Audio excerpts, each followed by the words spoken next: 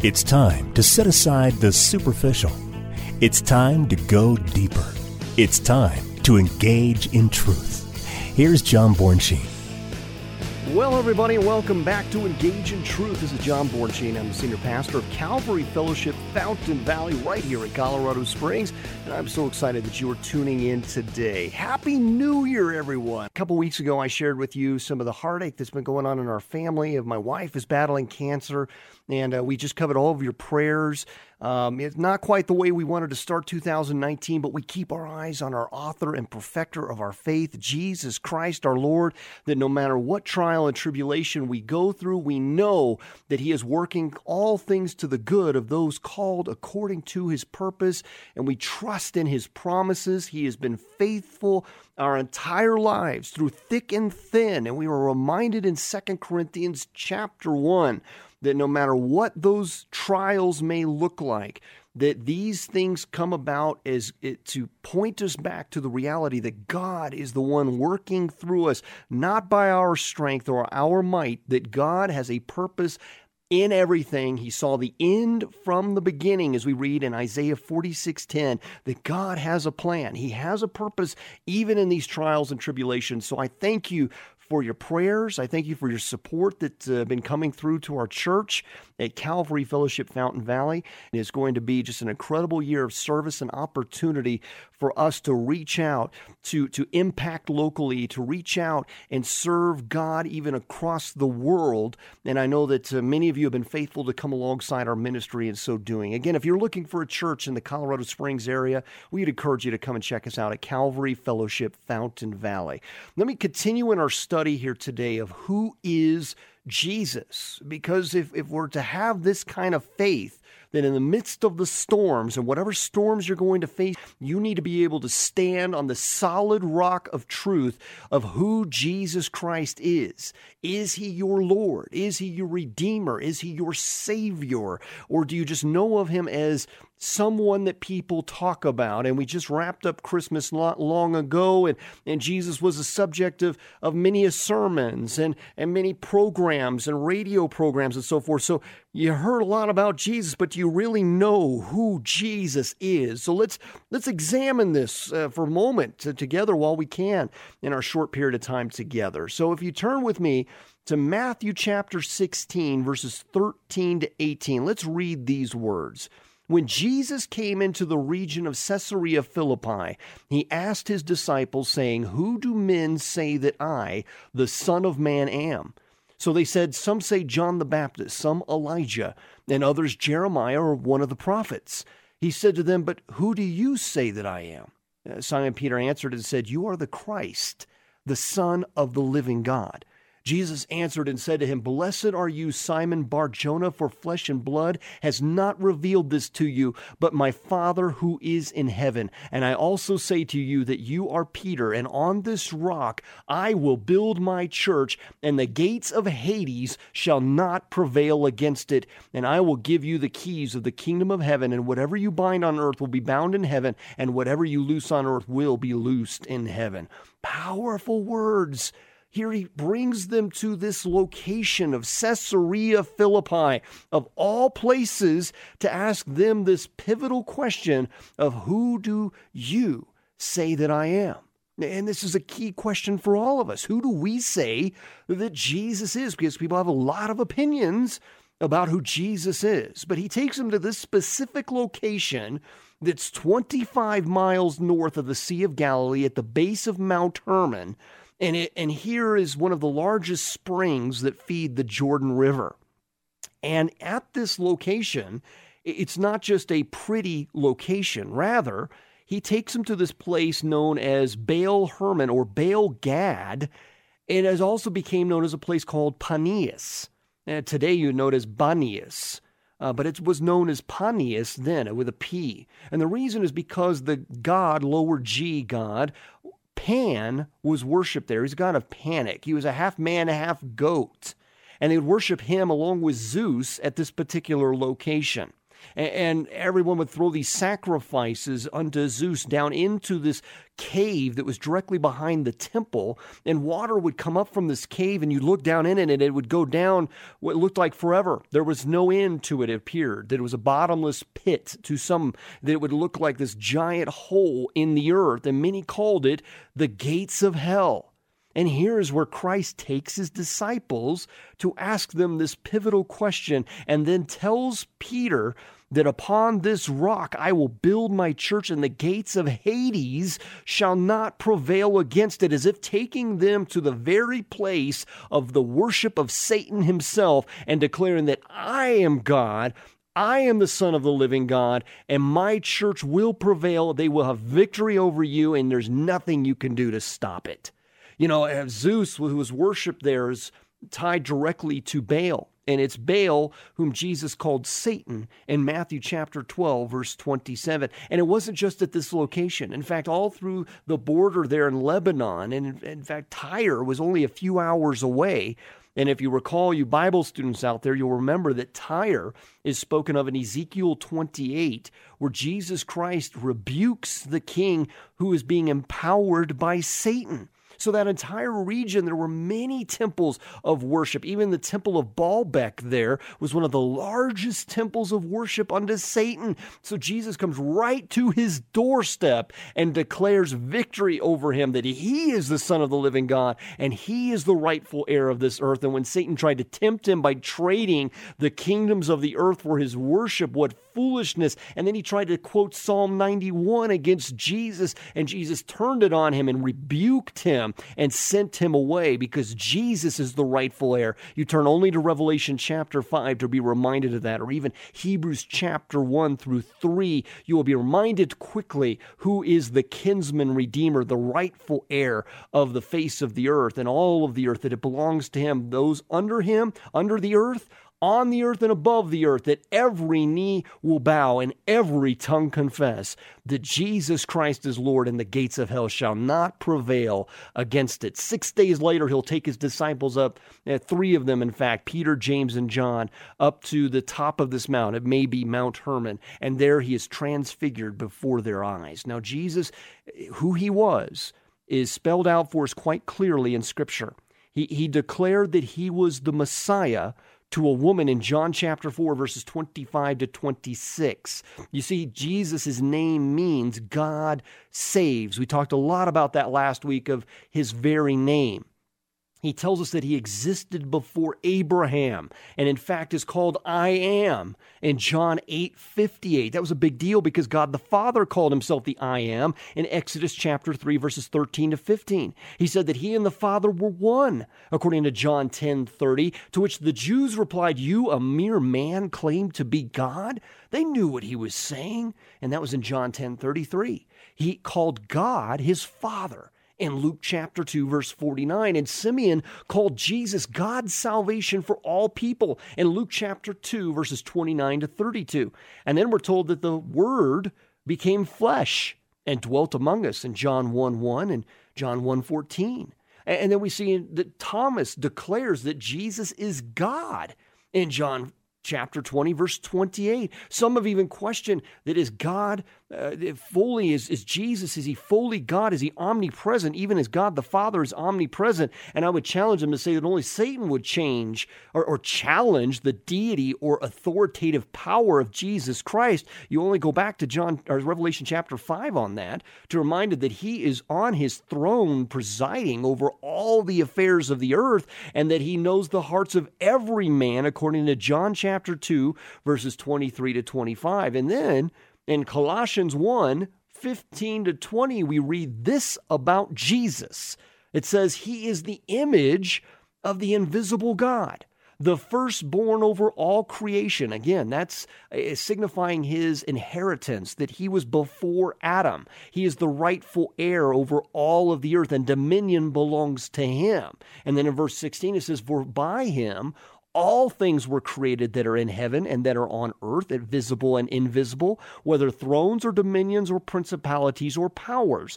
all things were created through him and for him. He is before all things, and in him all things consist. He is the head of the body, the church, who is the beginning, the firstborn from the dead, that in all things he may have preeminence. For it pleased the Father that in him all the fullness should dwell, and by him to reconcile all things to himself, by him, whether things on earth or things in heaven, having made peace through the blood of his cross.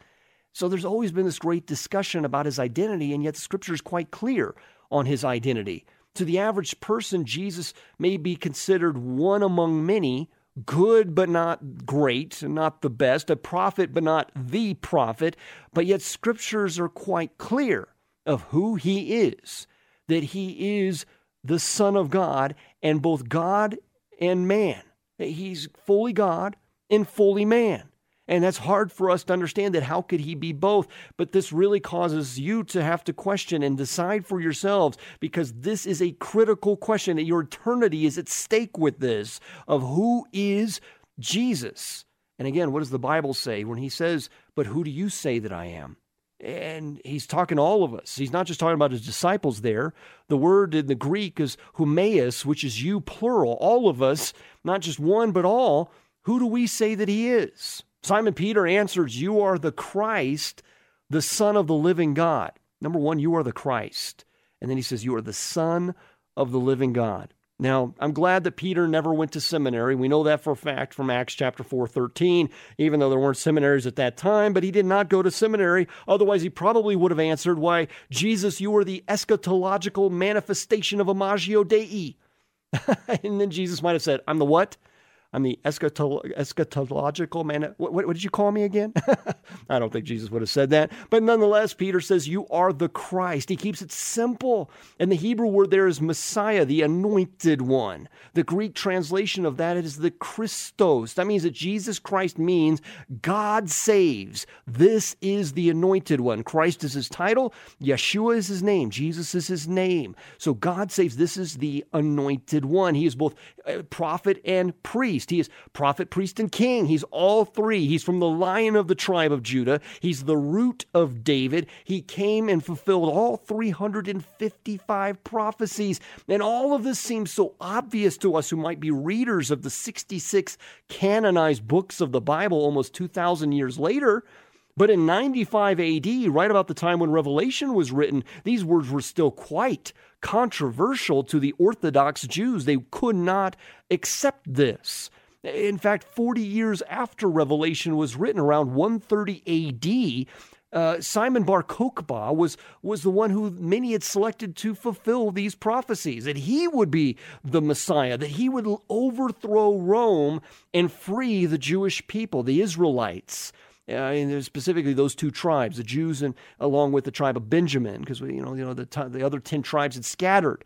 But the land of Israel at that time, that he was going to free them from the oppression of the Romans. And in Numbers chapter 24, verse 17, they were looking to that as a prophecy that he could fulfill, that there shall come forth a star out of Jacob, and a scepter shall rise out of Israel, and shall smite through the corners of Moab. Or Haggai chapter 2, verses 21 to 22, where he says, "I will shake the heavens and the earth, and I will overthrow the thrones of kingdoms." So they were looking for a man who would rise up and defeat their oppressors, and then they gave him the title of Messiah. And yet, 3 years later, he died at the siege of Betar. And this, which was the final battle of the Third Jewish-Roman War that ultimately devastates all of Judea. And since then, 28 other leaders have emerged that many Orthodox Jews have called the Messiah, but all of them have come and gone, even as recently as 1994, and none of them fulfilled the prophecies. You see, the Orthodox Jews are trying to explain away Daniel chapter 9 and Micah chapter 3 and 5, that the Messiah had to come before the temple was destroyed. So if it's not Jesus, then who? Because the temple was destroyed in 70 AD. That means that if all of the scriptures pointed to this Jesus and that Messiah didn't come, that means that all of those Old Testament prophecies, all 355, in fact, of Jesus Christ, would have been lies.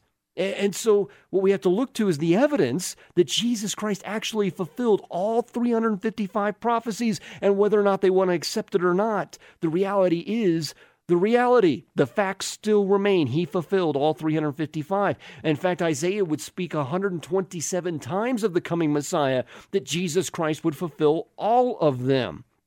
Now, Dr. John Stoner, he would try to give us a number that we could even try to grasp of this, that if Jesus Christ even fulfilled 8 of the 355 prophecies, you would need a number with the number 10 and 27 zeros after it.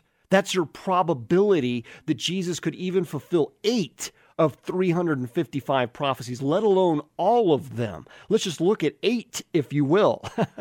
For example, Christ was to be born in Bethlehem, according to Micah 5:2. Well, that was fulfilled in Matthew 2:4-6. In fact, there was going to be a forerunner of Christ, which would be John the Baptist, and coming in spirit, and he would, come in the spirit of Elijah.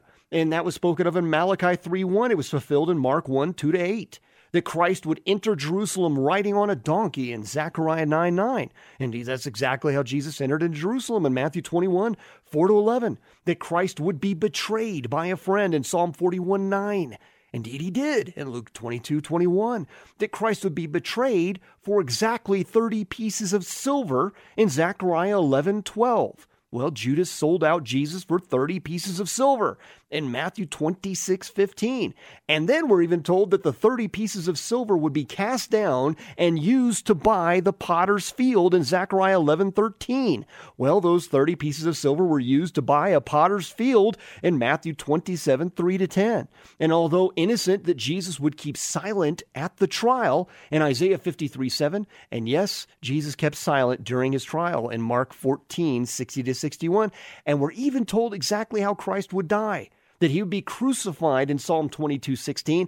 And yes, Jesus was crucified according to John 19:17-18. So when we look at all the prophecies of Scripture, 80% of all the prophecies have been fulfilled exactly as foretold. That means that the 20% that remain, we know that they also will be fulfilled exactly as foretold. You see, in Micah chapter 3 and 5, we read that the temple would be destroyed after the Messiah had come, that Emmanuel, even though he was revealed, would not stop the coming destruction. And then in Daniel chapter 9, he gave us a timeline in verses 25-27 for Christ's first coming and second coming, that after the decree to rebuild Jerusalem, you were to count off 483 lunar years, or 476 solar years, as we translate that now, which would put it to exactly 30 AD, because the decree came from Artaxerxes to Nehemiah in 447 BC. You go to Nehemiah chapter 2, verses 1-8. That'll put you at exactly 30 AD when we see in Zechariah 9:9 prophecy being fulfilled of Jesus Christ coming into Jerusalem to present himself as the propitiation, the offering between God and man to take on the full penalty for our sin, because the offerings of blood, the blood and goats could not, the blood of goats and bulls could not save man, according to Hebrews chapter 10, verse 4. So I believe that Jesus died at 30 AD. Why? Because that would be exactly 40 years until the destruction of Jerusalem and the destruction of the temple. And the number 40 is mentioned 146 times in the Bible as a period of completion or restoration. It's very prophetic. And that seems to be exactly like the author of language would do, since God is the author of language, including mathematics, according to Genesis chapter 11. So I believe that is very prophetic, that Jesus Christ was the only one who could fulfill all 613 ordinances and take the demand of perfection upon himself to give us life eternal, to give us a hope that he was Emmanuel, God with us, according to Matthew chapter 1, verse 23. Now we go back to Matthew 16, and Peter goes on to say, you are the Son of the living God. Now, there have been other confessions of faith. You go to John 1:49, we see that Nathanael had confessed that Christ was the Son of God. The disciples had even declared him to be God's Son in Matthew 14:33. And we see that Peter had even given a confession of faith when the crowds left after Jesus had given this very controversial sermon in John chapter 6, verse 68 to 69. In fact, we're told that his own disciples left him, not the 12. Jesus had many other disciples, and they would even leave him after this bread of life message that he would give. And so Peter had already given a confession. So why did this particular moment need to come to pass? I believe that this was necessary to reference Romans 10:9. That if you declare with your mouth Jesus is Lord and believe in your heart that God raised him from the dead, that you will be saved. You see what he says there? If you declare with your mouth Jesus is Lord and believe in your heart that God raised him from the dead, you will be saved. What did they just do there? They're declaring with their mouths, you are the Christ, the Son of the living God. This is just like what the thief on the cross did. As he looked to Jesus, he declares that he is the Lord. And what a powerful statement to make. He even asks him to remember him when he goes to his throne, when he goes to his kingdom. Jesus says to him, this night you will be with me in paradise. What a powerful picture to display there for all of us. That if with a heart of repentance, with a heart of understanding, this wasn't an emotional response, this was a studied and sincere statement, that as he looked to Christ, as he looked to Jesus, he declared with his mouth, you are Jesus, the Lord, you are the Christ, the Son of the living God. Jesus must have rejoiced when he heard these words, and he tells him that it's not by him. In fact, he says to Peter that, blessed are you, Simon Bar-Jonah, for flesh and blood has not revealed this to you, but my Father who is in heaven. That God has revealed this to him, and the Holy Spirit must have just been bouncing around inside of him, and then his mouth just opens, and out comes these prophetic and powerful words that he is the Christ, the Son of the living God. And almost 2,000 years later, we are saying the same thing. And perhaps it's time for you to declare the same, that with your mouth, that Jesus is Lord. He is the Christ, the Son of the living God. I hope you have absolutely no doubt that as you've listened now to these 2 weeks, we must be reminded of the seriousness of this. Again, Philippians chapter 2, verses 9 to 10, that therefore God also has highly exalted him and given him the name which is above every name, that at the name of Jesus, every knee should bow, of those in heaven and those on earth and those under the earth, that every tongue should confess that Jesus Christ is Lord, to the glory of God the Father. Again, Jesus' name means God saves. God has fulfilled his promise. He has sent a deliverer. He has sent a savior. Will you accept that? The decision is real. We must choose then, as Joshua 24:15 tells us, choose this day whom you will serve. As for me and my family, we will serve the Lord. You've got to make a decision, and that decision may be now. As you listen to these words, and maybe you've heard a lot about Jesus, but you've never given your life to Jesus. And you've heard those words, John 3:16, for God so loved the world that he sent his only begotten Son, that whosoever believes in him shall not perish, but have everlasting life. There is life eternal in Jesus Christ our Lord. Whatever has been holding you back, whatever burdens you bear, his yoke is light. It is time to lay those things down at the foot of the cross. It is time to take up your cross then and to follow him. That means putting aside yourself. It's not about you now. Now it's about following Jesus, learning from Jesus, being of the Word, in the Word, a servant of the Most High, and doing so faithfully as a doulos for the King of Kings. Are you ready to take up this mantle? Are you ready to take the baton that has been passed to you, where Jesus Christ is knocking? He stands at the door, it knocks, and he's waiting for you to open the door to him, to dine with him, to learn his ways, to follow him. We've only got one life.